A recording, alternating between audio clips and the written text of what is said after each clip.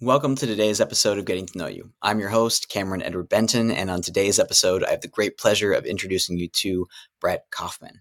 Brett is an excellent marketer over at Wellspring Media, a bachata dancer and salsa dancer, and probably most importantly to him, a proud Jew. And on this episode, we're not going to talk about how to get improved click-through rate on your emails or how to avoid the spam filter, which is a lot of what Brett normally talks about. Instead, we're going to be really focusing in on his life's mission, which is ending anti-Semitism. We'll dive into what is anti-Semitism, where does it come from, his own personal journey into how this became such an important life mission for him. And then we'll go into, his own struggles with suicide, how he overcame that, and the future of politics. We really dive into so many fascinating topics. He's one of those people that I can have on here multiple times and probably still never get enough of him. He's an excellent human being, and he's somebody that I happened to meet at a party, and we dove deep for a couple of hours into so many different topics. And so I'm really grateful to get to share his story and message here with you. So without further ado, here is Getting to Know Brett Kaufman. On today's show, we have Brett Kaufman, who is a partner at Wellspring Media. They're an excellent marketing company, the expertise in copywriting, email, and SMS marketing. And he's a salsa bachata dancer and a proud Jew, per his own words. Brett, thanks for coming on the show. Thank you for having me. I actually never been introduced that way, so I kind of like that introduction. Yeah, I think it's a good one, right? It definitely sets you apart. Yeah. And actually, with that, why don't we kind of just jump right into it? I mean, one of the things that I have had the pleasure in getting to know you about is your passion to stop anti-Semitism. And it's something that's come up in a lot of your podcasts is like really your driving force before your why, and why you're so, even committed to marketing and committed to sales and doing all this stuff. Because, I think it's really easy when people look at business things and in the larger spectrum of like, oh, this person is just doing X, Y, Z to make money. But in knowing you and seeing your podcast stuff, your vision is a lot bigger than that. And if I understand correctly, your even attempts and, not attempts, but your learning of marketing and sales and all this stuff is really about like, how do I develop these skills and these networks so that X, Y, Z, so eventually I can do this larger thing. So talk to me about anti-Semitism. What's up with that? Why is it so important to you? What is it? And like, how do we spot it? How do we see it? Yeah, wherever you want to take that. Yeah. Wow. That is a big question, but it's an important question. Yeah. Anti-Semitism is Jew hatred. And it is as old as the dawn of day. It's been around forever. So it's not unique if someone's an anti-Semite, because unfortunately it's been a reality. It is something that I have experiences personally, but also just like my own history of like where we're from, dating all the way back to Jews being from Judah, which is inside Israel, and all the way to modern day, even living in Miami, where I've had experiences. To dive into it, there's a lot of amazing places we can start about it. Where would we like to begin on that? Yeah, well, why don't you, I want to say like almost a very literal definition standpoint. So you said talk about like anti-Semitism. What is a Semite? And like, what is like, where does that like even a word originate from, if you have a sense of that history? Yeah, so it's originally from like that area in the Middle East where modern day Israel is. And the definition is hostile or prejudice against Jewish people. So and now we can like really dive into like the history of everything. Yeah, I love that. Yeah.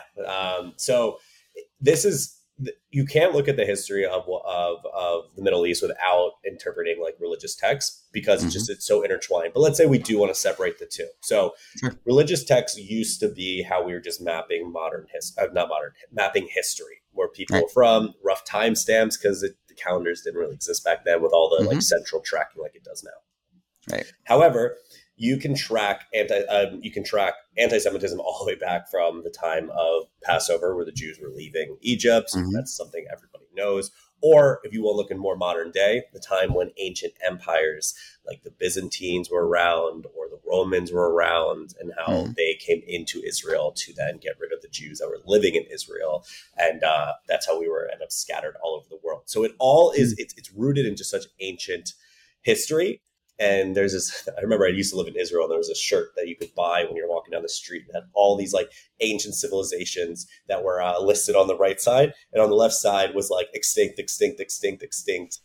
and it had the last one was the modern regime of Iran, and it was said like Ah, future extinct mm, to kind of show like there's always gonna be enemies that are against us, but they're not going yeah. to win. Yeah. Well, and why, like, in your own sense of things, because this is something that I've, studied even like growing up as a Christian was like, we were always like, oh yeah, like the Jews have been persecuted throughout history forever. Why do you think that is? And then on the other hand, like, what is it that's allowed Jews to be so resilient through all of that? Because that's such a unique part too. Because you said there's been lots of cultures Yeah, that have yeah. survived.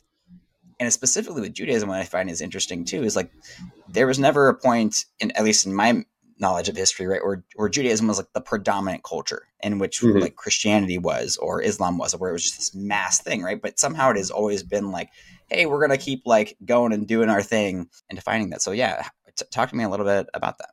Yeah, so this is where when you go into the conversation, people need to be open to the concept of religion just because it's so intertwined. Yeah. When those that aren't, it's a little bit harder of a conversation. And I'm coming from a background where I brought up like not religious at all, and I kind of found it on my own. This dates all the way back to just like let's say there was back in the day when God created the earth, created the universe, Mm-hmm. and then there was Abraham, who was not the first person. He happened to Mm-hmm. be the first Jew from his lineage. Abraham, Isaac, Jacob.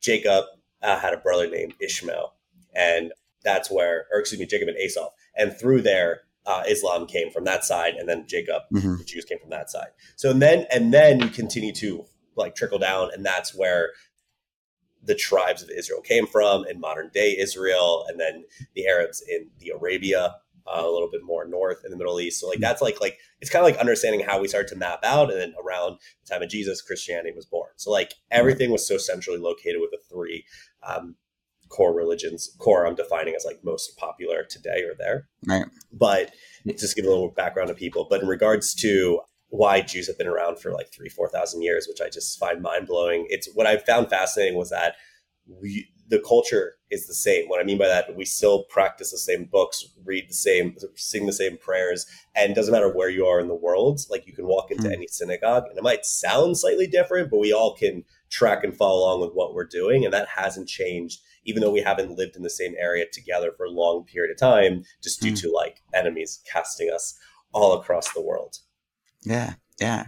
Well, and talk to me more about that because I think that's one of the most beautiful things that I have seen with the culture. And even when I was really identified with Christianity and was in the religion, like there was always a sense of like, wow, like there's this deep, rich cultural connection that you all have. That is, and I just talked to my friend Hussein about this with Islam as well, where he has this kind Yeah. of like cultural tie to it. Whereas, at least the way that I grew up as a Christian, there was no cultural heritage in the same way. And if anything, it was almost this praising of being detached from a cultural heritage that I found. But there's also this sort of like nebulousness. There's a sense of like, for lack of a better word, like being an orphan, right? Where there's like, well, where do I come from?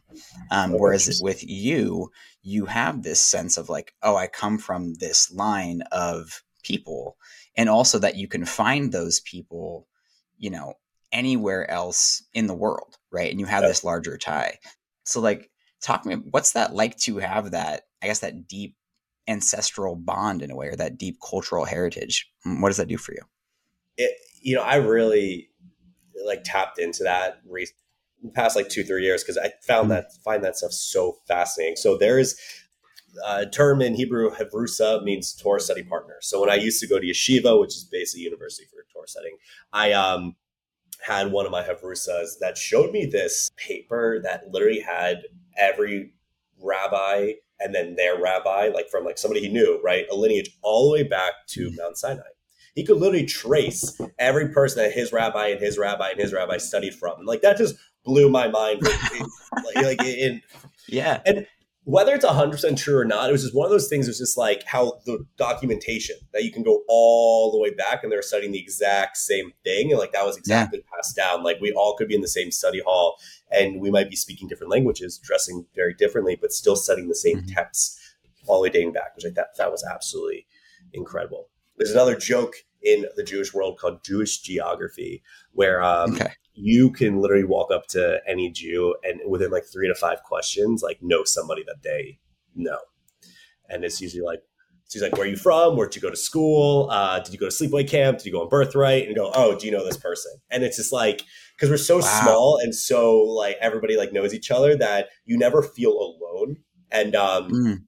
to that point, I think it's beautiful because I've moved around a ton in my life, and I only moved to large Jewish cities, like to live, not to visit, like to Yeah, live. yeah. And I know I don't need to know people going down there because I just need to find the local Jewish organizations, and they'll put me in the young professional groups, and I'll just meet people. It's like always Mm. having a built-in family to go to, and it's very unique and it's Yeah. very special for me. Yeah.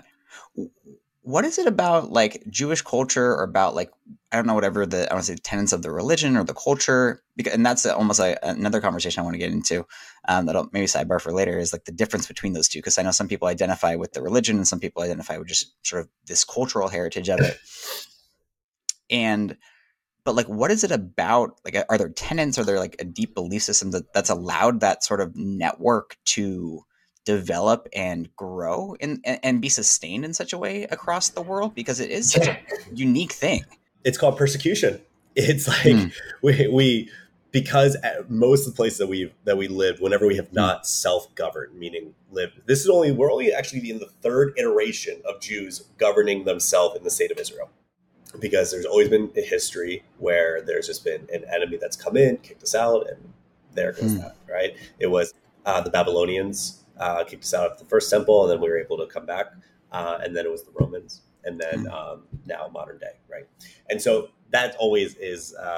So point being is whenever we lived in other areas when they weren't the friendliest to the Jews, mm, that we always like either lived in ghettos because we were forced into ghettos or forced into communities. That's where in like Eastern Europe the term shtetl comes from, which like I'm what's called an Ashkenazi Jew, which is just a Jew from Eastern Europe. There's Sephardic Jews, but we all come from Judah inside Israel. But anyways, we're very used to living together, buying goods from each other, like having our own schools and mm, and doctors, and everything was just such an insulated community because we literally mm, weren't able to live in non areas. It's I'm not mm, African American. I cannot relate to what it's like to be an African American, but from the stories that I know of people that families used to live in like segregated areas, a lot mm. of Jews and African Americans were not able to go to certain places.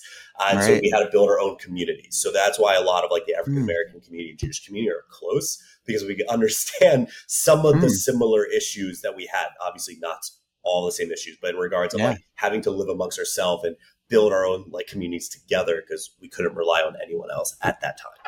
Yeah. No, that's fascinating. It makes a ton of sense. It's like because of persecution, like you had to create your own cultures. And like the Yeah. word that I thought you used that was really interesting is like this is self-governance. And because that is to my mind a lot almost makes a lot more sense with it is it's like you really have your own country that exists and spreads out along countries, if you will, if you want to use the Yeah. term country, right? Or you have this, community of people. And yeah, and it makes a lot of sense too because Jews have been persecuted in such a way where it really didn't matter what you believed, right? Like it Mm-hmm. didn't matter in the Holocaust if you believed in God or not, or if you were an atheist Jew, or if you came from a Jewish heritage, or if it was just the length of your nose, right? It could be something Yeah. as simple as that, and just put you in a camp, and so it didn't matter. So it was like I can see that through those types of things, like there is a deeper bond that went past sort of the religious beliefs or what somebody might want to do with themselves that allowed those kind of communities to create. Um, And wow. just to jump in there, because you brought up something that is always interesting to touch on. Judaism is not a religion; it's a Mm-hmm. peoplehood.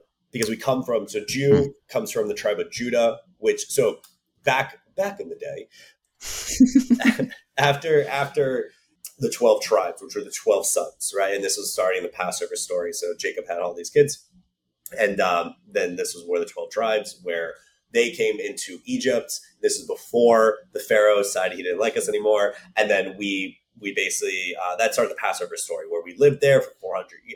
I don't know if it was 400, so someone don't come at me with correction. But anyways, we lived there for a while. A new Pharaoh rose, forgot everything that Joseph did, and Joseph helped Egypt during a famine. Then the new Pharaoh was like, all right, we're getting rid of all you Jews. And so that started in the Exodus. But during the Exodus post Passover, we can talk about that whenever. But point being is from there is we were 12 tribes, and each Right. tribe had a leader that traced their lineage to literally like the 12 sons that were Right. Jacob's kids, 12 tribes of Israel. Then we went into Israel, and each tribe, kind of like Game of Thrones, had their own area of lands. Mm. And so not every, a lot of the modern day Jews come from the tribe Judah, because technically 10 out of the 12 tribes are lost right now. And so there was what happens often in a family. There was infighting, and so Israel was split. And so the 10 tribes were ruled by one king, and they were very Mm. vulnerable, and somebody wiped them out, or they Mm. lost. And then there was Judah that remained, and then there's like Levi's, and then there's Cohens, which are just Cohens worked in the Holy Temple, and Levi's helped support in that regard. And then Judah. And so a lot of Jews you meet now, unless they're Cohen or Levi, are from Judah, which is basically Mm. saying like, I'm from Miami inside Florida. If that Gotcha. makes sense. Yeah. So it's very fascinating. So like, point being is Judaism comes from Judah, the Right. people. And so when I was taught this, that Judaism was just thrown in as a religion, just from like, for Western terms, just grouped it all together. But Sure. it was just like, you live in a certain area. These are the rules of the area, versus like, oh, this is what we practice because you're born Jewish, like it's in your blood, versus choosing to adopt a religion if you want to, or walk away from it. You can't really walk away from being Jewish. Apparently, even now, I'm not a rabbi, even if you do convert, you're still part Jewish. But it's one of those things that like, that's why through your mom's line, you're born a Jew. Even if you don't decide to practice, you're still Jewish because it's passed along in your blood. Yeah, no, that's DNA. fascinating. Well, that's almost like a deeper conversation that I would love to wild. ask about. Well, so because if you're talking about bloodline, like I don't have you seen all of the 23andMe stuff that comes out? Yeah, it's like it seems like 90% of people have like Ashkenazi Jew in their bloodline, right? And so it's like, all right, so are we like all Jewish in that regard, right? I think that's a fascinating question. Yeah, I mean, it comes down to how you believe like the world was created, and if you're just going off of Sure. like how history started in the Middle East, regardless of what you like believe in regards to faith, and how then we expanded out.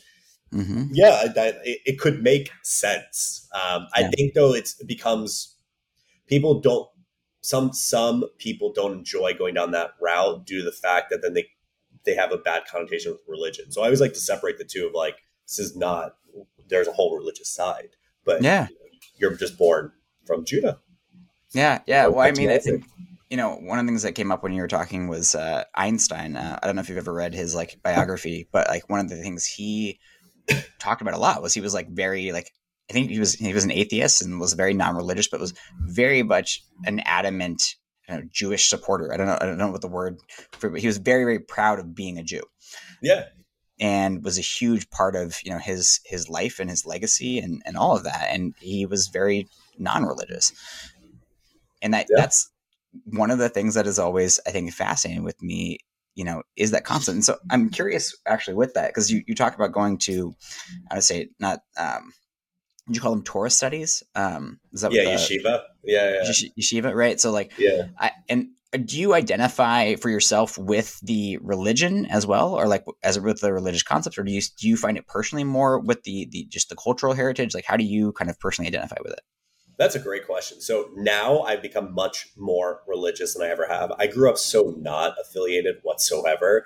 Yeah. I'm gonna digress in a second time because I'm gonna finish the point because it will give a lot more background. But yeah, I decided to go to yeshiva because I wanted to understand more of what's in this book that I'm supposed to live by, that's supposed to be God's word, and therefore I'm supposed to practice it because God gave it to us, right? So, which, to clarify, that's the Torah, or is that like one of the other? Okay, yeah. Because then the five books of Moses, they're compiled inside the Torah, and then there's all these like just different writings after that. But of course, growing up with no connection to it, why would I be like, how is this true? This makes no sense. So I first became a very passionate Zionist, which is like very passionate supporter of Zion being where modern day Israel is. And I can go into how that happened, but then I was like, I need to understand the other side of it, because you could put the label of becoming more religious, I was always spiritual, but that means spiritual is a belief in a higher power. This is my definition of spiritual. And so if I believe in a higher power, which is a higher energy, well, who is that energy Mm. behind it? And so for me, Judaism was like, well, this is where the answer is. Other people can believe, other things, but Judaism was like, here is the answer. So it's like, Mm. okay, let me go actually open this book up. And I Mm. lived in Jerusalem in a cave for 3 months. It was wild. It felt like I was living in Assassin's Creed. If no one's been Jerusalem, like that's what it looks like. And we would spend like 8 hours, 9 hours a day studying Torah, and I was also working on my Mm. business at the time, which was a whole nother like 6 hours I was putting in. But Yeah, I heard some stories about you taking sales calls on top of the cave. yeah, it was like I was hearing the Dome of the Rock, like the call to worship and the holy church bells, and people were like, "What's that noise?" I'm like, "Oh, don't worry about it." So if you buy now, it's a whole fucking process. Mm. But it was fascinating to have those conversations, sit down with people that are dedicating their life to this style of living, and being like, "Why? Break this down to me, explain it to me." And I've never felt more welcome to ask questions and to Mm. debate and to pick apart and to get angry and to get frustrated and be like, this doesn't make sense. How do you justify this? My grandma passed away from cancer. How can you say that that was God's intention? It was like, how can you explain that 6 million Jews died in the Holocaust and their kids under 2 years old? I saw their mass grave. How is that something that God will allow to do? And it was just like such a beautiful, stressful time of being able to dive deep into like Yeah. why we believe, meaning those people believe the way they did. And if you want to believe this way, here, it's I'm presenting the case. And the Mm. most beautiful thing was this beautiful thing that I learned there. This is the greatest line I've ever heard, and it'll stay with me for life. They said, "You can never be a lawyer; you have to be a judge." And what that meant was that a Mm. lawyer is going to present the case that gets you to believe the way he or she or they want you to believe. A judge has to make a decision based on the facts in front of that person. Only when you have enough evidence, because you'll never have 100%, that's when you need to decide. You'll never ever with Mm. 100% certainty the beliefs that you have are true. Mm. You'll have enough of it. And then you have to that's where faith comes in. You have to then believe in the other side, something you won't understand. And I was like, that's really beautiful because these people said, here's my beliefs and here's why I believe it, literally backing it all up. And they said, there's still this gap that you have to wake up and say, I'm not 100% sure, but I want this to be true. And I'm like, that's a very beautiful way of looking at it. Yeah, yeah, no, I think that's been a foundational principle of my own belief system, if you will, ever since I was in college. Where, we were I think I was in philosophy class, and we started going over like just my intro to philosophy class, honestly, and like just the going through like sort of Descartes and like going backwards, Yeah. being like, okay, like right, like I think therefore I am, which his actual definition for people that listen is not I think therefore I am, but I doubt therefore I am. Right? You go back and you can question all of everything. It's like, well, can I even trust that math is true? Well, no, because there could be an evil genie that is actually like manipulating the way that math works, and I'm just like super fucked up. But the only thing Yeah. I can't, right? It's true. And it's like, and the only thing I can't doubt is that I am doubting, right? That's the one thing I can't doubt. So there is something, whatever that is there. But then everything else on top of that is built on belief systems. And Yeah. that's where, for me, I kind of like pivot to Socrates, if you will, right? Where it's like, my fundamental belief is that I don't know anything. And so everything I have is therefore a belief. And everything is, jumping into other philosophers, but there's ultimately a leap of faith, and there are pieces of evidence. Like I'm talking to you and I believe that you're not just an illusion, but you could be, Yeah. right? And Yeah. but I'm going to believe that you are because that's the evidence that I have in front of me, and it's the best decision I can make with what I have. And I think for me, that always has worked as like a grounded place of being, because it allows me to stay open-minded and still be able to progress through life without being like schizophrenic, essentially being like Yeah. nothing is real and terrified, but also, in a way being like, yeah, well, nothing is like 100% set in stone. Like anything could just, throw me for a loop. Yeah. Refreshing and terrifying all in the same Yeah. time. I actually heard a very similar conversation with this guy. Are you familiar with Alex Hermosi at all? Yeah, of course. Yeah. Okay. So he had somebody was talking to him about he became like a born again Christian at some point, and then was really wrestling with it in almost a similar way with you, how you were wrestling with Judaism, like going to different apologetics people, and there's a lot of like similar conversations there. And he was working with his like a Christian therapist because he was really struggling with whether he was going to believe this or not. And the psychiatrist or therapist ultimately said to him, I think like you have to just make a choice at some point. You can wrestle with these things forever, but at some point, like you either have to make a decision or like live in this ambiguity. And ultimately he chose that, there was nothing, that there was, no other future thing. But I think that point of like being the judge and making a decision, ultimately that is, I think, key to, I don't know, anyone in life to figure out who they are and what they're going to be doing with Yeah. this life that we have. Yeah. And it's okay if your beliefs change over time. Like it just Oh yeah. happens with perspective. It's just I almost like feel like they ought experience. to, right? If like in some way, if your belief isn't changing over time, then it's like, that's just, I don't know, mind boggling to me at least. Yeah. I mean, one thing I was, so it all depends on obviously the people you're talking to. In my experience with Mm-hmm. people I've talked to about this topic, they in talking about with Judaism, that they make you question it. Like, so Mm-hmm. question everything. And one of the things Mm-hmm. actually that I question, that I love, that they always say is question charity, meaning there's a concept in Judaism and other people have adopted it where tithing, right? So the more you give, the more Mm-hmm. you get back. So in Judaism, Mm-hmm.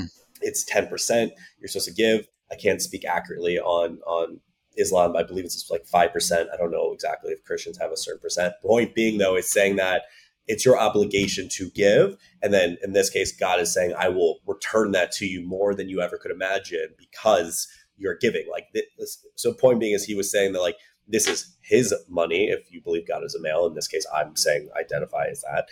And then he's giving you this money because he knows you're supposed to do good with it. But remember, it's his. So therefore, make sure you give to help others. And so my identity with Judaism, because I talk about this a lot with people, is really rooted into community and recognizing I'm part of a team versus like an individual. And I think that's really helped me stay centered in the hard parts. And we can dive into like why like what I'm working on with anti-Semitism. It's because like whatever I do in my life, no one is going to remember it 1,000 years later unless I am like a king, which even then maybe they'll read it in a book, Yeah. perhaps. The Maybe a idea few is like, historians.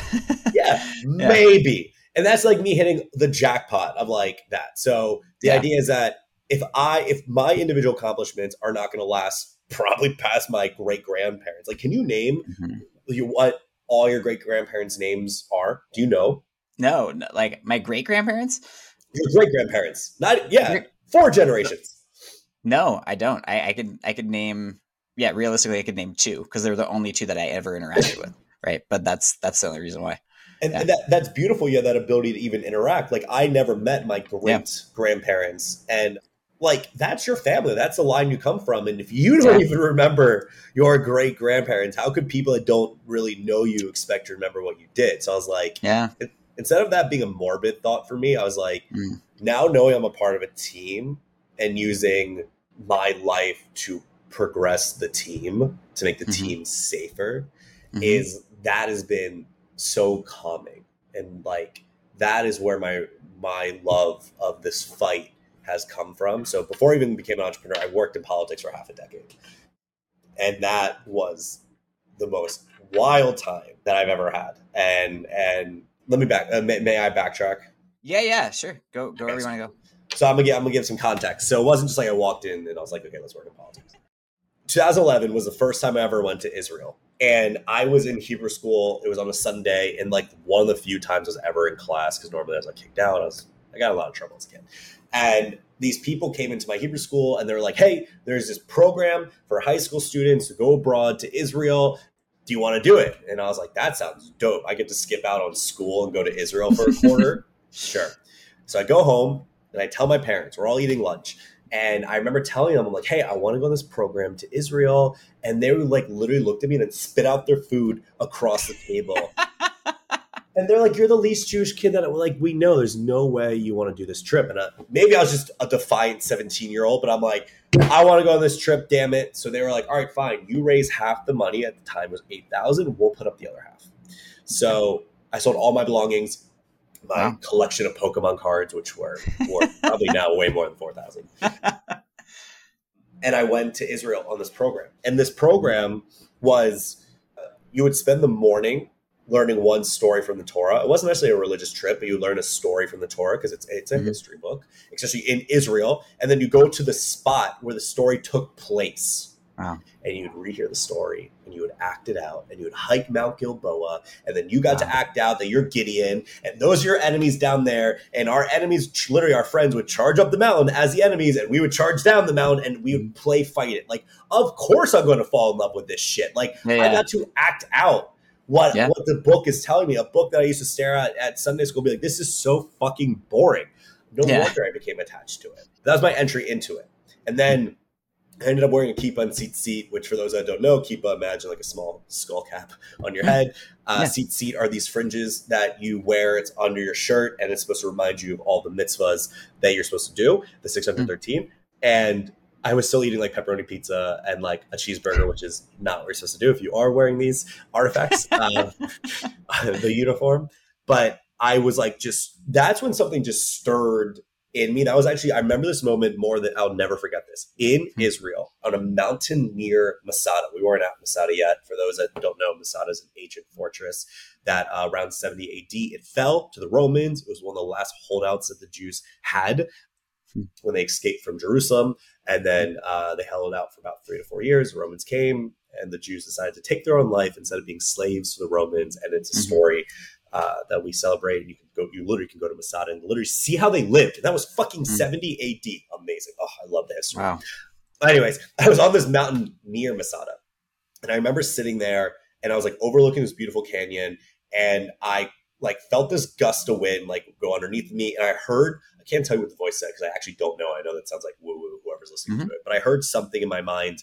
And I remember walking back from it and I felt so different. And I was like people looked at me like, you look different. And like something in me changed in that moment at 17. I don't know what it was, but it was like maybe my soul recognition of like, this is your home. Like it feel first time I ever was like back. Maybe my soul used to live there. I don't know. It was like one of those very fascinating moments. But anyway, since then, so then I come back from the trip. I'm wearing a kippah and tzitzit. I fall into a deep depression because I don't know how to channel this energy. My parents think I'm fucking crazy, so they send me to therapy. And then my mom ends up going to Israel herself so she can understand. Like that was her first or second time there. And then so she went, and then I ended up going back to study abroad in 2014. This was 2011, but then 2014. I went back to study abroad at Tel Aviv University, staffed many trips, been there many times, went to yeshiva, like I was mentioning. But it was like this progression of knowing that ever since 2011, I knew I was like, I had to be involved. I just didn't know how to be involved. And it wasn't until when I came back from 2014, living abroad in Tel Aviv University for the year, that through that depression cycle, through that near suicide, did my realization of what my purpose was. Like it came in that darkest chapter, which we can get into if you want. Yeah, I'd actually really love to dive into that. And something that you said on a previous podcast that I would love to hear more about. And I've interviewed someone else, actually our mutual friend Chris, about his battle with depression. And for him, the way he describes it is it's like, there are just sort of out of nowhere, there would be, for lack of a better word, voices telling him to, or thoughts. I don't, not necessarily outside voices, but like, voices in your head that are saying like, just kill himself. And that, he just has to kind of like weather that storm and deal with it. And you said something that like really, really caught my attention in this other podcast where you referred to it as like a sweet sounding voice. And that the voice became like sweeter over time. Can you talk about that? Like what was going actually like on for you in those moments? Yeah.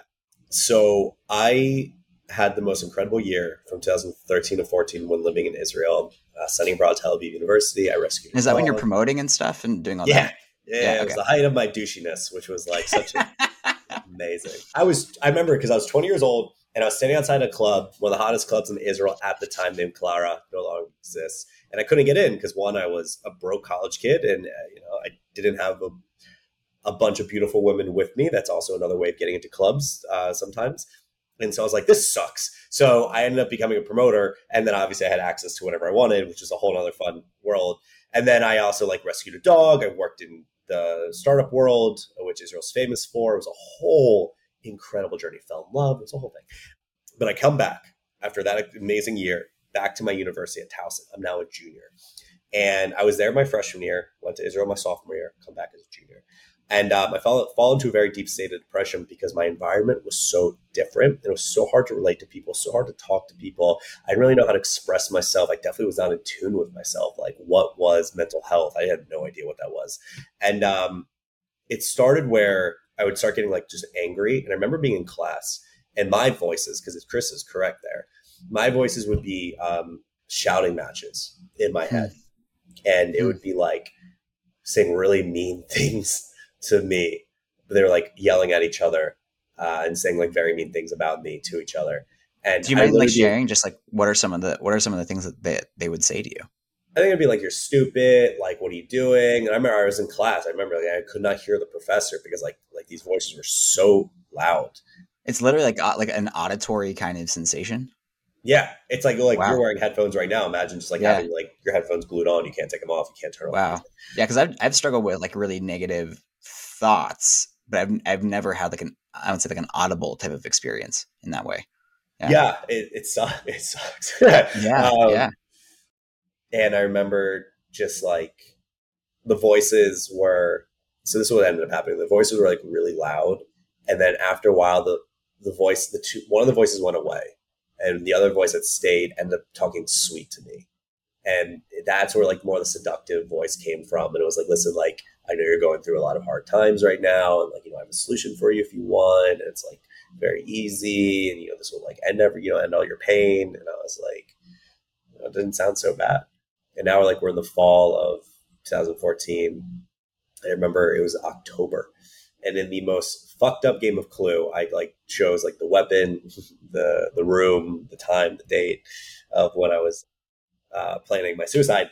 And I remember I was so fortunate because another voice, could not explain it, came out of nowhere in the head and said, I remember it said something like, you don't need to do this tonight. You can do another night. Just why don't you call the school therapist? It didn't even say don't do it. It just like delayed it. Yeah. Just like almost like when it's like starting a diet tomorrow, right? But it's the opposite effect, right? It's like a human psychology thing of like, just you can do it tomorrow. Yeah, it's all good. Just do it tomorrow. And thank God, I was like, wild. Thank God that voice came into my head because I ended up calling the therapist and I went and I had a one-on-one session and it was fine. But what really did it for me, what really helped me was I was in group therapy. Have you ever done group therapy? I have not. No, I've never done group therapy. I've done personal growth type things that have a group element to it, but I've never done like a group therapy session. Yeah. Yeah. Group therapy was wild. We were not allowed to talk to each other outside of the group. So literally, if I saw you in the hallway of school, could not talk to you, could not say anything to you, had to ignore you, had to walk past you. I don't know why. I didn't make the rules. And also, we weren't allowed to give each other advice in the circle. All we were allowed to do was share our experience. So imagine it was like a circle of one-upping each other of like the most fucked up things that we're all about to do to each other. It was like, if you thought that was bad, I tried drinking bleach. And another guy was like, I put a gun in my mouth. And I was just like, holy shit. Like, this was... It was nuts. And I know it sounds bad, but I was like, I'm not as fucked up as I probably think I am. And it was like that weird perspective shift of like, I have issues, but I am not drinking bleach like the person next to me is. Yeah.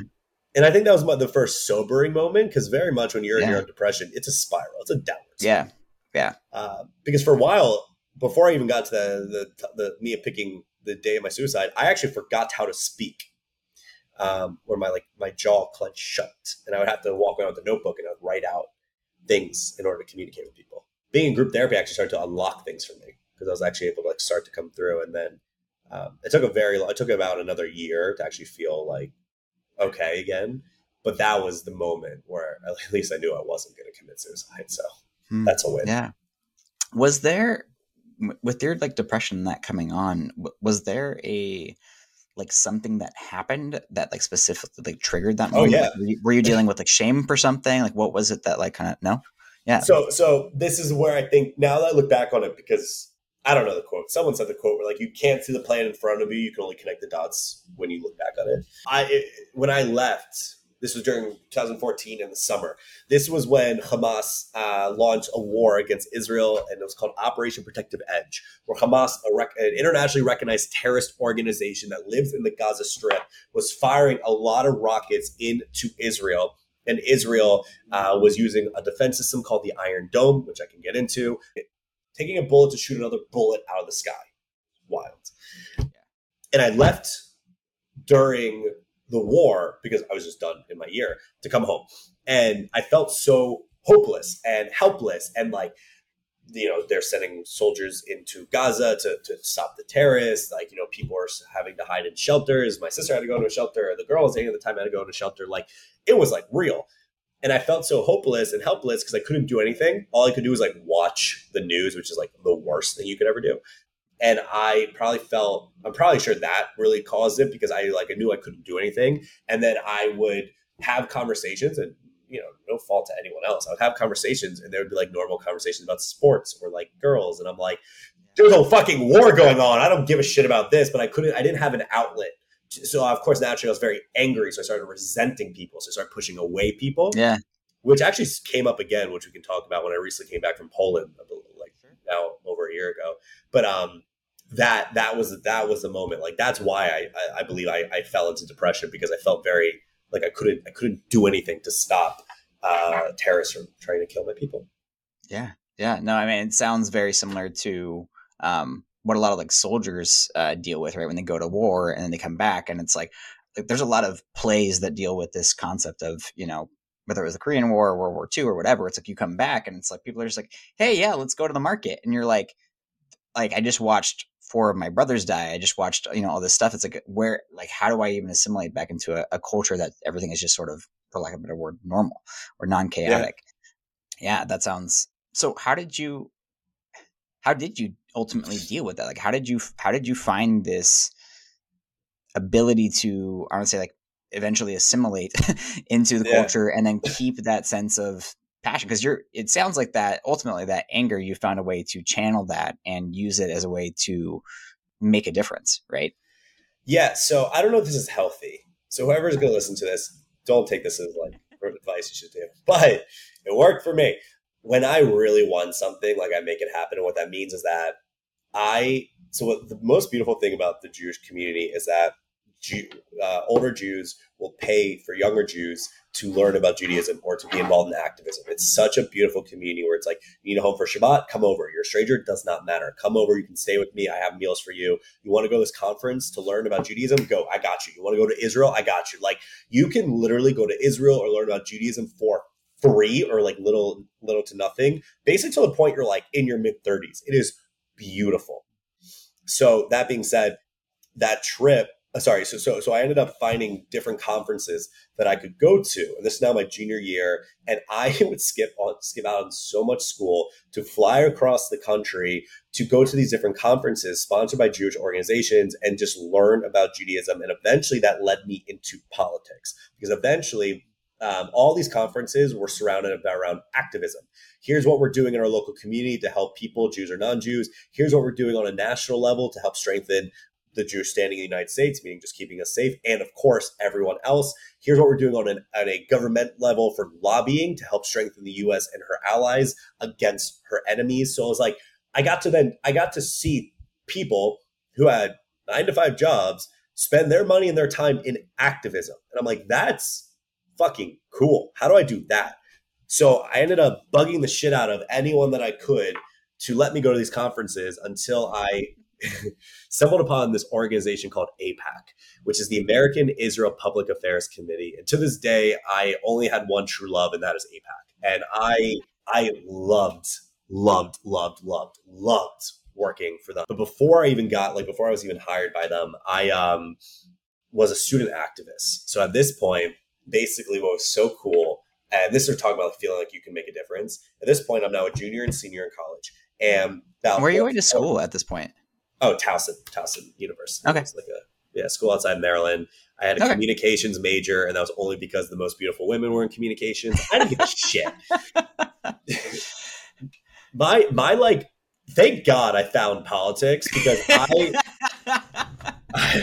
I'd be like making no money and like have no ambition, and but that you'll see how it all ties together. But basically, like Sure.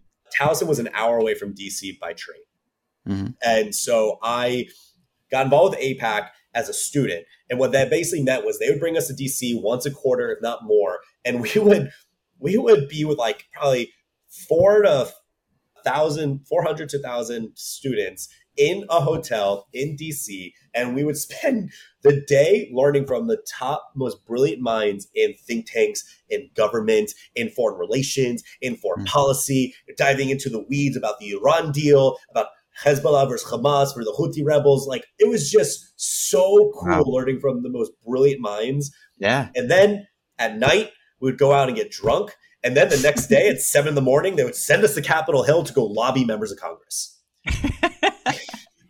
And I was like, here I am, like within a suit Wow. that does not fit me, walking into a member of Congress office and be like, listen, Congressman, you got to vote on these legislations. Like, what the fuck? He ain't listening to me. Oh my God. But That's hilarious.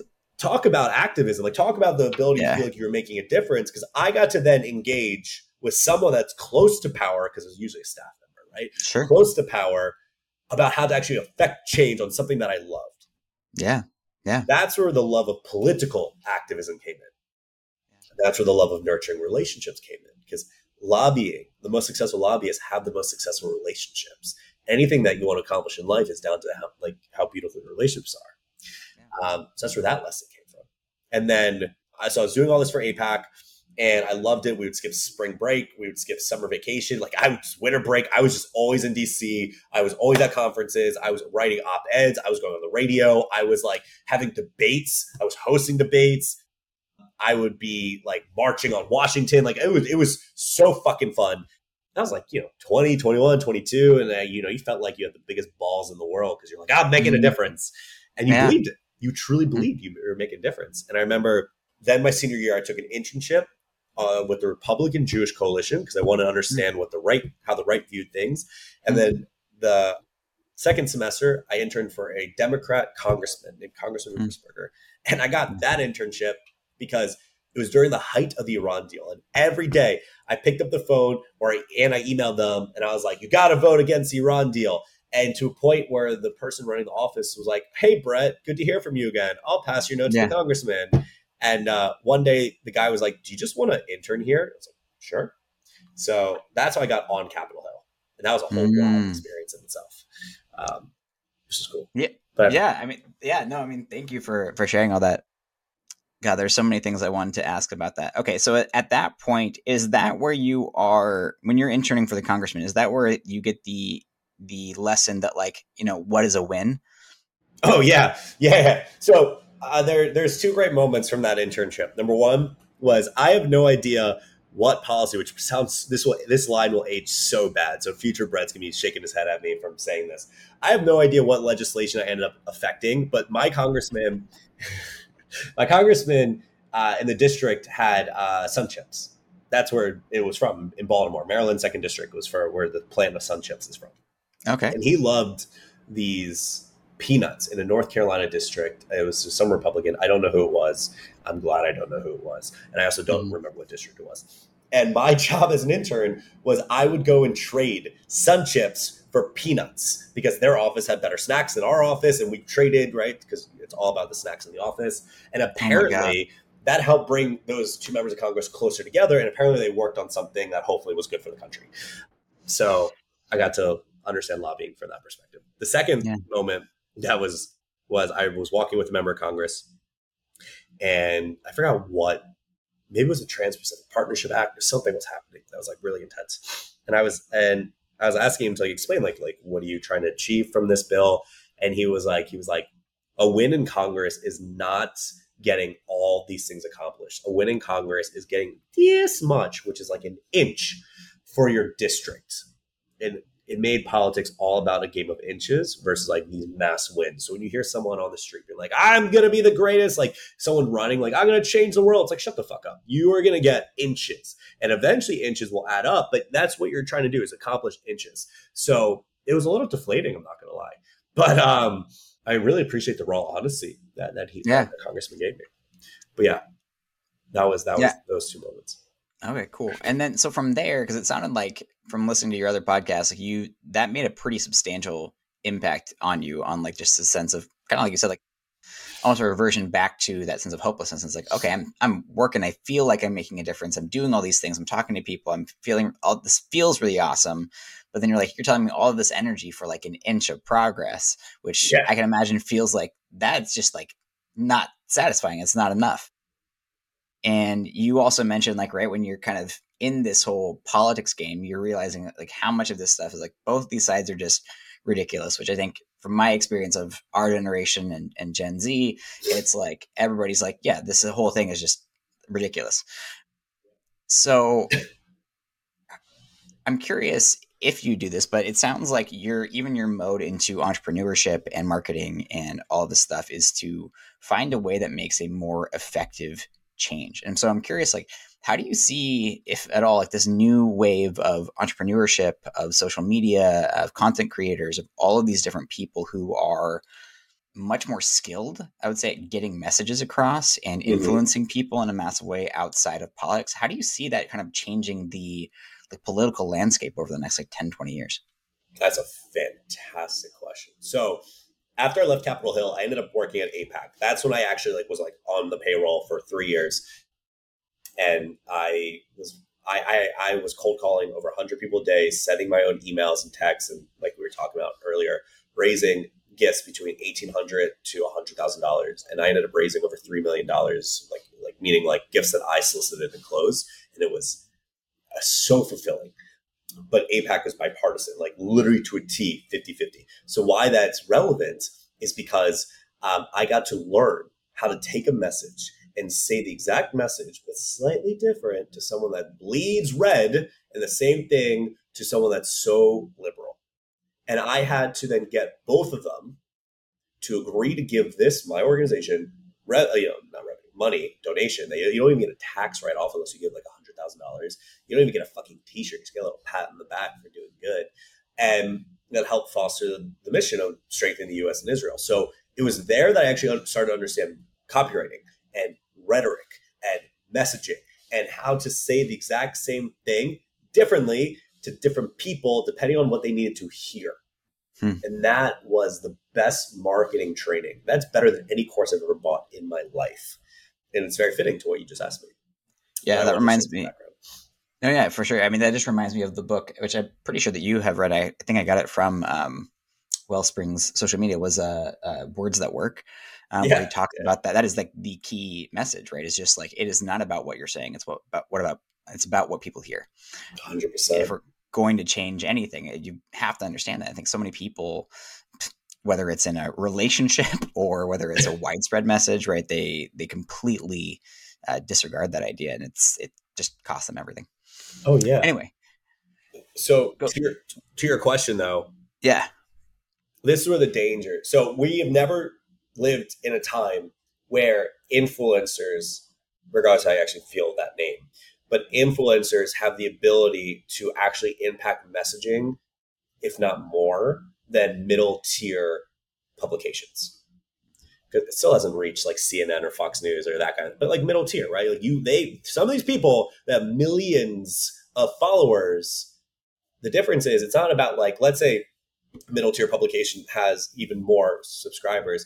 The difference is when you follow someone and buy something from someone, you're going to follow that person, especially if they actually impacted your life. And so there's never been a time where people have been this influential with this massive following, this many of people, and the ability to impact messaging like this so fast. And we're in a very exciting time and also very dangerous time due to the fact that one wrong word that you say can literally impact millions of people and their beliefs. And if you are an influencer with that much following, you now are looked at as having to be educated on everything because you're going to be forced, is actually the word to use, to speak out on things that you're not educated on because you have this much of a following and this much of an impact on all these people's lives. Yeah. Yeah, I think that that's one of the things that I think is really interesting, because there are so many.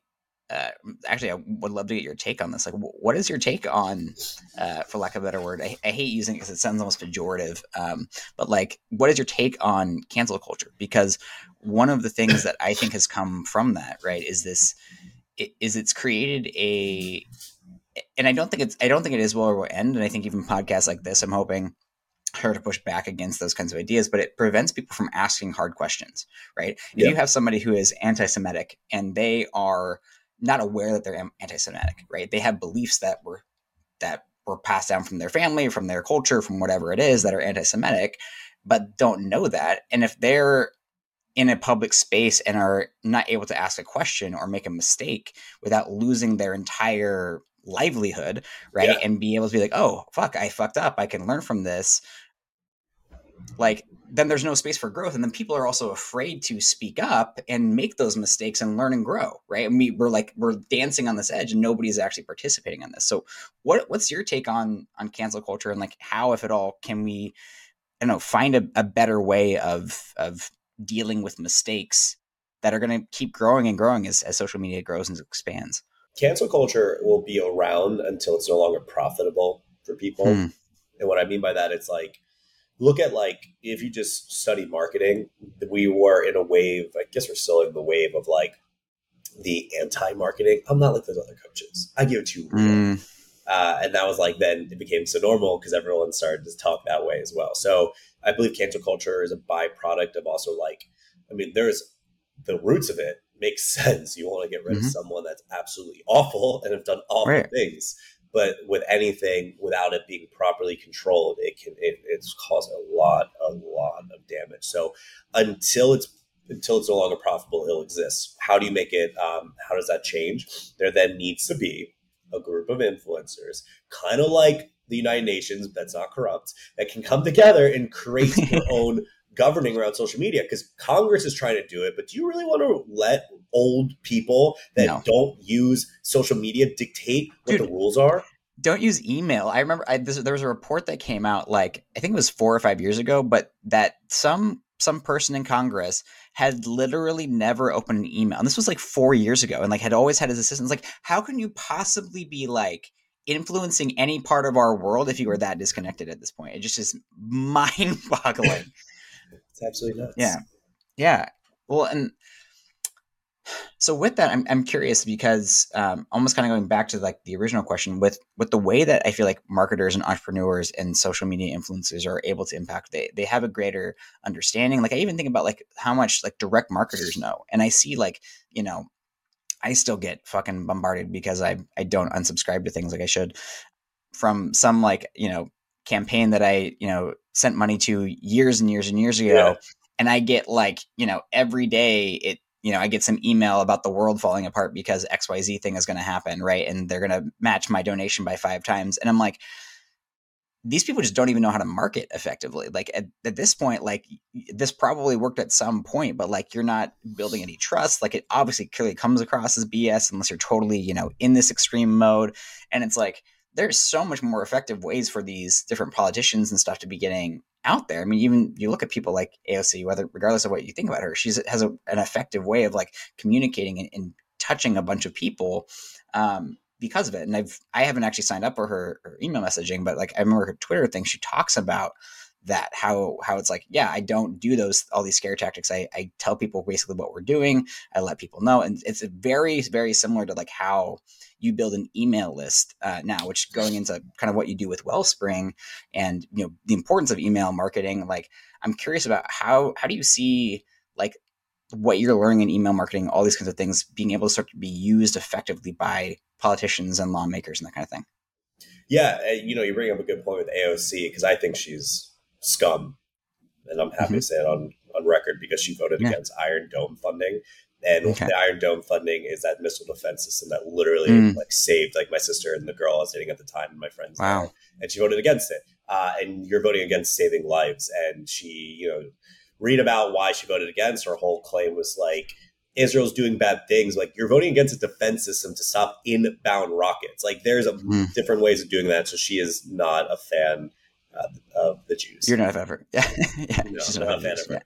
But to your point about like how she's communicating her messaging, yeah, Yeah, she yeah. also knows how to talk to our generation. So that is because she is our age. So that is an efficient Mm-hmm. tactic. I mean, for me, the difference is the way to win in Congress is just getting reelected. And the way to get reelected is either you have all the followers or you have all the money, because money buys airtime and airtime buys votes. So Yeah. some of these members of Congress don't need to be able to appeal to us. They just need to Mm, be able to get enough votes to get elected, and then that's mm, it. So that's why it's like I don't. Congress will be the last place, I believe, to adopt this because they mm, don't have to do it. It's not as much of a push to do it, mm, because even if you look at the general election, right? So when we were talking about presidents, the average voting demographic, our age group is the least voting demographic. mm, Millennials barely turn out to vote, and which is so honest, so irresponsible because we're the ones that complain the most, at least vocally on social media. But like, did you vote? They're like, no, and I'm like, okay, like, shut up, like. yeah. Yes, express your views to me, but like if you didn't actually take action to do anything, like I okay. Right. Right. So the most of the voters are our parents' age and up, right? Mm, They're at least 40 and up. Those are people that listen to political radio. Those are the ones that listen, mm, watch actually so political TV, subscribe. I mean, every direct marketer's dream is to have a conservative mail lister because they can send anything to those people about mm. survival or like the government's going to come to take your guns, and those people will buy it because they're so, that's their thing. But it Yeah. shows how they're the most passionate in regards to protection of their rights. So they Mm, know how to speak to those people. The mm. I believe a politician does not need to change how they speak until they're threatened with losing an election. So you mentioned that, like millennials, for example, we don't vote in general. I vote, but that's a whole other conversation. And I think that that's a lot of it is coming from this sense of like hopelessness, right? Which Sure. we look at this phase of like, hey, yeah, we've seen the left, we've seen the right, we see all these extreme people, and there is sort of no one to vote for. There's nobody Yeah. that is like, it's like, well, in a way, like it doesn't matter because both of these sides, to something you mentioned before, are corrupt or wrong and are just in their own self-interest and don't really seem to be actually caring about the things that matter to me, and somebody who can have a nuanced opinion and all of those types of things. And so I'm like wondering for millennials or for people, because you are somebody who has found a way to find obviously issues or things that you're passionate about that lead you to voting. And for myself, and I think for so many people in particular, like I just like don't trust any sort of news source for the most part at this point, right? Whether it's like CNN or Fox News or all these different things. And regardless of what people think about him, like, that's where Joe Rogan, I think, comes in, because you have these 3 hour long podcasts with a politician or whoever it might be, where it's like, oh, I can actually like see and understand this person. I'm not just getting some sort of, thing dictated to me, even though there's like bias, but you're finding a lot more podcasts and, these types of things to pull into, but it's still like, there's so many issues, in the world globally and at home and all this stuff. Like, how do you sort through the noise and find signal that you feel like you can actually trust and move forward to? And like, how do we develop that even skill set to discern through bullshit and then find something that we can maybe trust and move forward with? Yeah. So what is there's a phrase that if you want to make the most money, you have to be the closest to the money. So that's why people Mm, actually like trade the stocks, work in finance, make more than usually most other people. It's similar in mm, politics. If you truly want to know what's going on, you have to be in the fight because you actually get to mm, understand the nuance of what's happening. But obviously, a lot of us aren't doing that. So then you have to educate yourself on um, what lean, meaning the political stance, is the publication that you're reading. So mm, CNN is left leaning; they've gone more left, especially mm, when President Trump was in power. Fox News has gone more right than ever mm, before. MSNBC is very left. Wall Street Journal is center right leaning. So you just have to like understand what you're reading. So literally, what I will do is I will then take a center right and a center left. Like mm, Washington Post is center left left, and let's say I take the Wall Street Journal, which is center right, and the Washington Post, which is center center left, and then I'll read them together, and I'll literally just try to find the same articles and yeah. understand what they're saying and see where the difference is, because then you'll start to pick up Mm, where the spin's coming from, because there's going to have to mm, be some sort of facts in there. this happened Right. on this time, blah, blah, blah. Then you have Right. the editor's opinion, which always Right. seeps in. So then if you're able to at least pull, it's tedious, it's unfortunate, but if you're able to at least pull and be like, okay, this is this, that's good. A lot of people don't have time to do that. So then what I recommend they do is go to think tanks, because what I love about think Mm. tanks and publications like that is they are paid by a government to come in and solve problems. So Mm. therefore, they you can one know where they lean based on what cabinet, like what government hires them. And then Mhm. they're also experts on certain topics. So because of that, if you want a really good in-depth briefing on Iran, what's happening there, you can literally read, because these people are scholars on that specific topic. And they have Mm. podcasts on there. They read, they write these articles and essays on there. And then you remove the news, and you're actually just studying the facts. It's like reading a medical journal. Mm. So think tanks are a fantastic way of getting deeper on a topic. That's so interesting. It almost makes me wonder if eventually there will almost be a shift to less focus on I don't know, the Congress people I follow or the news source, and more of it's like, hey, I'm subscribed to like these think tanks because I'm like interested in these particular issues, and so these are the things that I'm like influenced by, Yeah. rather than just kind of like old school. Because I feel like there's got to be some sort of change that actually happens, because I don't know, everybody's fed up with it, and usually at some point there's going to be some shift, I think, from that. Yeah, and I'm. Are you familiar with Mr. Beast at all? Mm-hmm.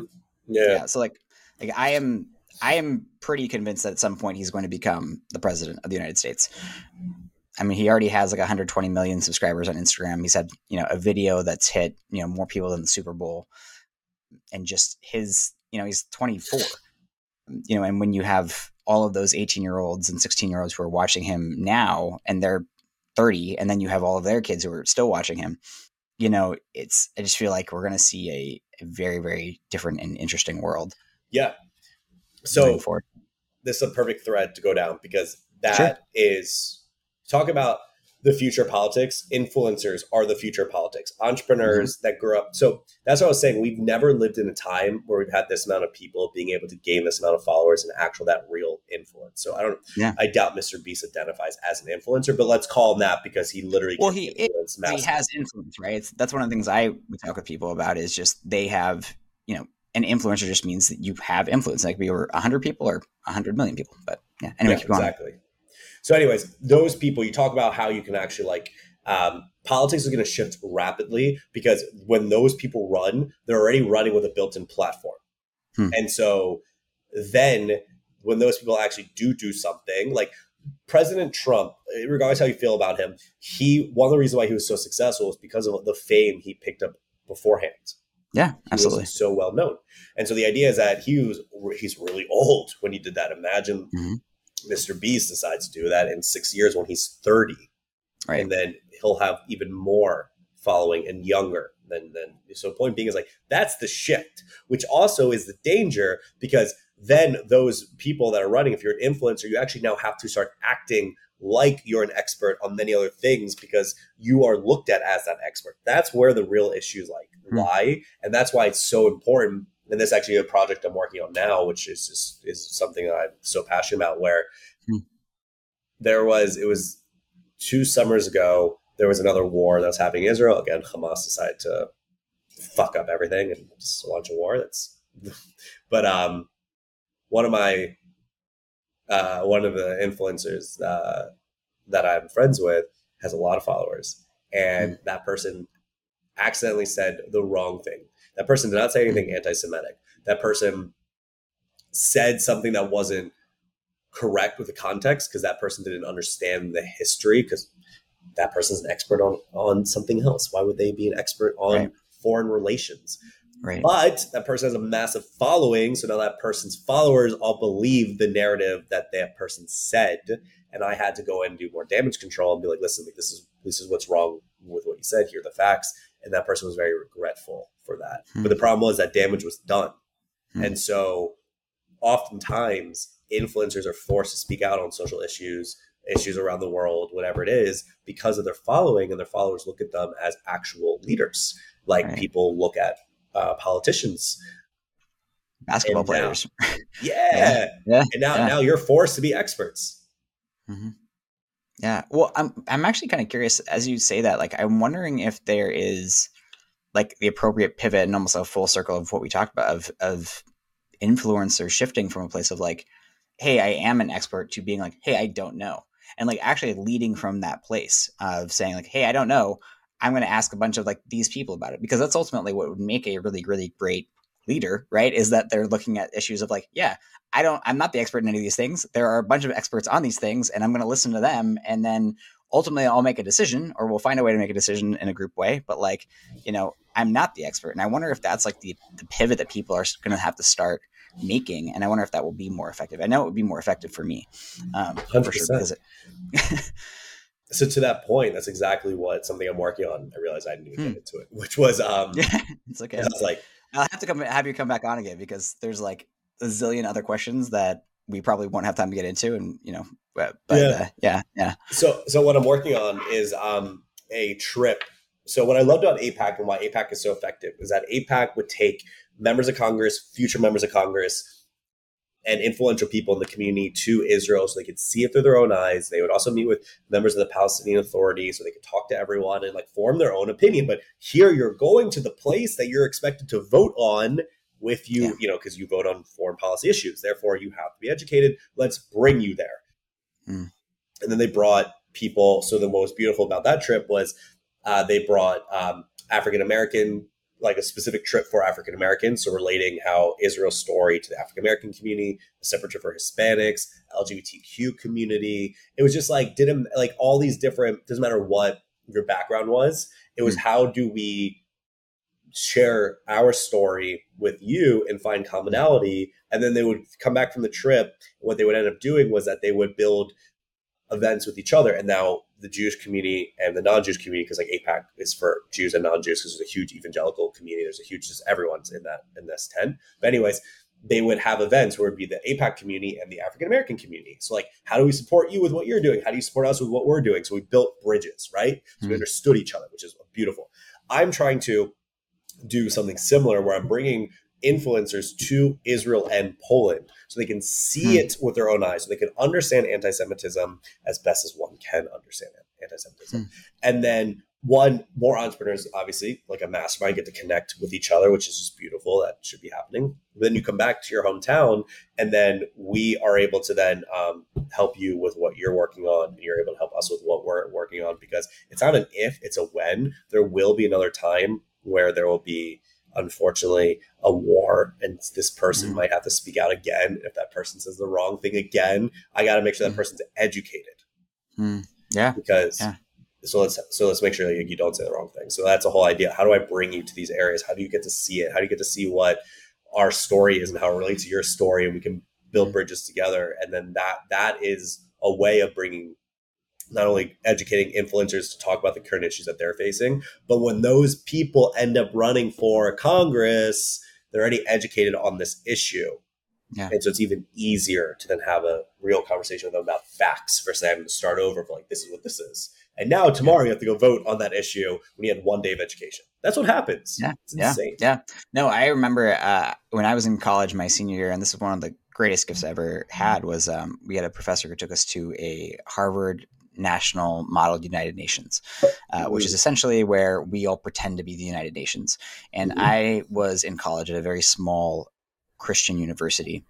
Like there were 100 people in my graduating class, a couple hundred people in my graduating class, very small. And we would have all these conversations and I had no real sense of like, I was like, I was whatever smart within my group, but I had no idea of comparing. So when we went to these big schools, it was this gift because I was giving speeches in front of like Harvard students and Yale students and working on creating laws with these people. I was like, oh, I'm like as good as all these people. This is like, so that was like a really light bulb moment for me. But one of the things I realized when I was there was like, there is so much happening. Like this law gets made that has zillions of things in it that no one Yeah. is able to fully read. And they're voting on it with this timeline and all of these things. And it's like, what in the world? Like it just like almost doesn't make sense as a way of like creating a law because there's not any way for us to really know and there's such an encouragement to also be active in a creating a law around something that doesn't actually, let's say, matter to you, right? Yeah, Like if I'm in a country and it's like we're voting on this issue that really doesn't impact me and my country at all, I might still become involved because it's just like, well, I'm there. yeah, Right. And it's like really what I should be probably doing is just abstaining and like allowing the people who actually like it really matters to like actually deal with it and come up with a solution. yeah. Why, and this I think we'll circle back to, I know a great story that you have. Why Israel and Poland? Like, why do you want to take them to those two places? So Israel, because you need to understand the history of the region and the surrounding region and the threats to Israel, Hmm. also the politics around it, right? So it's like when you talk about two state versus one state versus now a three state, because there's so much nuance that we won't have time to get into, but Hmm. you need to understand if you're going to vote on it, you need to understand what's actually happening. Because when you hear someone say like, "Oh, why isn't there a two-state solution?" First off, you know, first off, the conversation that's not being said was like two states with who? Because you Hmm. have Israel, and then you have Palestinians, which are a subset of Arabs, and then Arabs you have Shiite and Sunni. So there's all these different like groups inside of it. So like, it's not like you're not just having two parties agree. There's so many thousands of years of history. So it's like you need to understand that. And then you also need to recognize how small Israel is. And also, I want them to understand how like your phone is made from Israeli technology, right? So Hmm. a lot of the cures that we have came from Israel because they share. A lot of what APAC does is lobby for strategic cooperation. So what Israel develops, the U.S. provides funding for, and then Israel shares. So like California, their drought is help being solved because of water irrigation from Israel. Israel's figured out a way to recycle water, so there's no drought. Israel's a desert Right. created into a beautiful country. That's just on like, hey, influencer, here's how this is literally impacting your life right now. You're driving, oh, you use Waze, that's Israeli. Oh, your computer, that's Israeli technology. Your phone, blah blah Hmm. blah. Like, here's Yeah. how the modern days, and it's just to show that our countries are so intertwined together, and here's how it's Hmm. helping our lives. Hmm. Poland, because of the Holocaust, and you need to just understand that story because what happened to the Jews is unfortunately happening to other groups. And the Hmm. idea is that those other groups are maybe not as always represented in regards of their genocide that they're going through. So it's Hmm. not just like, look at what happened to the Jews, but it's like, this is what happens when genocide takes place.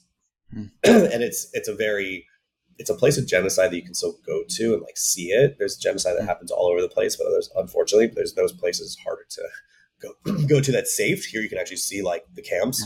So because of that, they need it's not you're not just educating them on like why this happened, but it's also like how when good people do nothing, but more importantly say nothing and never Hmm. speak up, this is what could happen. So Yeah. it's a lesson of saying neutral is still evil. Hmm. You have to be educated so you can speak out against hate, and so you know how to speak out against hate, and um, showing them just like what 6 million people that were wiped out of the earth, like what that experience was like and how that happened, and then Yeah. how we can help stop obviously genocides that are happening to other people right now. Hmm. Yeah. Can you say more about that with like, how do we speak out against hate and how do we identify hate? Because I think, kind of Yeah, circling back to the anti-Semitism stuff, there's a lot of stuff that, for me growing up as a, white Christian boy in suburbia in Southern California, like I didn't know certain things were anti-Semitic, and it was just like, oh, like that belief system comes from like this thing, this pamphlet, like 1,000 years ago that was sent down to like, about Jews, eating children in, the backwoods of some place, or that they own all of the money across the world or control of the money, or like there's these constant themes that have come through that I think so many people, it's easy to have like a cultural, I don't know, back part. Like I met some guy that I knew who was born and raised somewhere in the Middle East, and he started spouting off about like, oh, everybody knows that the Jews control all the finances in the world, and it was just like, whoa, like where did this come from? Like how did that even like yeah, assimilate into your culture? Like, so can you talk a little bit about that? Like, where do these things come from? Like, how are these things tied to hatred? And then like, how do we speak out against them? Yeah, you have to be educated, which is a hard thing because like, what's that actually mean? How do you become educated? It's also like Mm-hmm. pull it back. You have to question every single belief you have about anything, right? How do you Right. know what you believe is actually the right thing or is passed down by from your parents or your community, from Yeah. your society? And the way of going through that process is by experiencing other cultures and experience other people and dating outside your group if that's something you want to do, and or like having friends outside your group. Point being is you need to experience other things to Yeah. know, because if you grow up and all you see is the same thing, of course that's going to be, you're only going to adopt what your Yeah. environment is. I agree. So that's the first thing. You already have to be open-minded, and I already recognize that I cannot get a lot of people to ever change their mind, but if I can get the change makers who are attracting other open-minded people, Mm-hmm. that's just what I need. Those are the people I'm going after. That's the target market. Right. High So leverage people. Yeah. yeah, because the person that lives in a very sheltered community, I'm just calling out the Midwest as an example, meaning like Central America, that's all they do. They never travel. They just grew up in that small town. They're going to have a much different view of the world than someone that's traveled the world. Yeah. Doesn't True. matter what they see on the internet, right? Mm-hmm. So you have to, one, have an open mind. Number two, then you have to know what to look for. So a lot of these anti-Semitic tropes are rooted in very long history. So then you have to have Jewish friends and have the conversations with them. Hey, I heard this. Is this true? Like Joe Rogan recently got in trouble for saying Jews Mm-hmm. have all the money, and like he got a lot of backlash because that's the wrong thing to say. Right. And so you have to be educated on what you're saying, because I don't believe he's anti-Semitic, but he said something that has a very bad connotation to it. Right. And again, his followers now his followers can't unhear what he said. So Mm-hmm. people have to you have to educate yourself, which means you have to want to be educated. Then you have to find people you can ask questions from in order to learn from them, like you would do with anything. You hired Chris Right. to get better at fitness. Right. Right. It's the same thing. So the people that aren't open-minded, I can't do anything about it, but you have to be open-minded. And then Yeah. from there, you have to present yourself as a resource and say, come to me with any question. I would love to engage with you on this. Yeah. So for somebody who wants to understand anti-Semitism more, and like, what are the best like resources to go to? I mean, are there like, I don't know, I would say particular websites or, organizations or people groups or like, those kinds of things. So, I mean, obviously you can talk with your friends about them and speak with them. Do you recommend that as like the primary way if somebody wants to dive into this more and understand all this more? Yeah, number one, educate. So resources, APAC. So go to their website.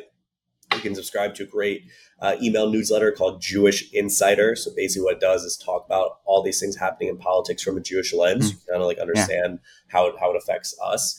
Then I would also, if you're Jewish, like get connected with local organizations like the federations, the Jewish federations, and then different, like JNF. So that's if you're Jewish. If you're non-Jewish, seek out other Jewish friends, because they'll be Yeah. like, it's like the best person to learn from is that Mm. resource. But for you to be like, for that person to be educated on anti-Semitism, but which really also means it really starts at its core with understanding what's going on in Israel, think tanks. So FDD, Foundations for Defense of Democracies, they're a great one.